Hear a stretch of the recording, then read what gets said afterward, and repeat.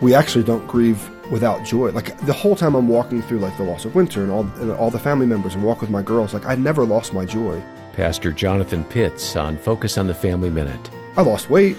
I went through everything else that anybody else grieving would walk through, but I never lost my joy. I never lost gratitude. I never lost perspective of the fact that, because even when I think about it, it's hard to say, because I think for anybody it's easy to feel like, I think the fear is that you'd be judged, but the reality is I was grateful for what God had given me in the season I had with Winter. Right.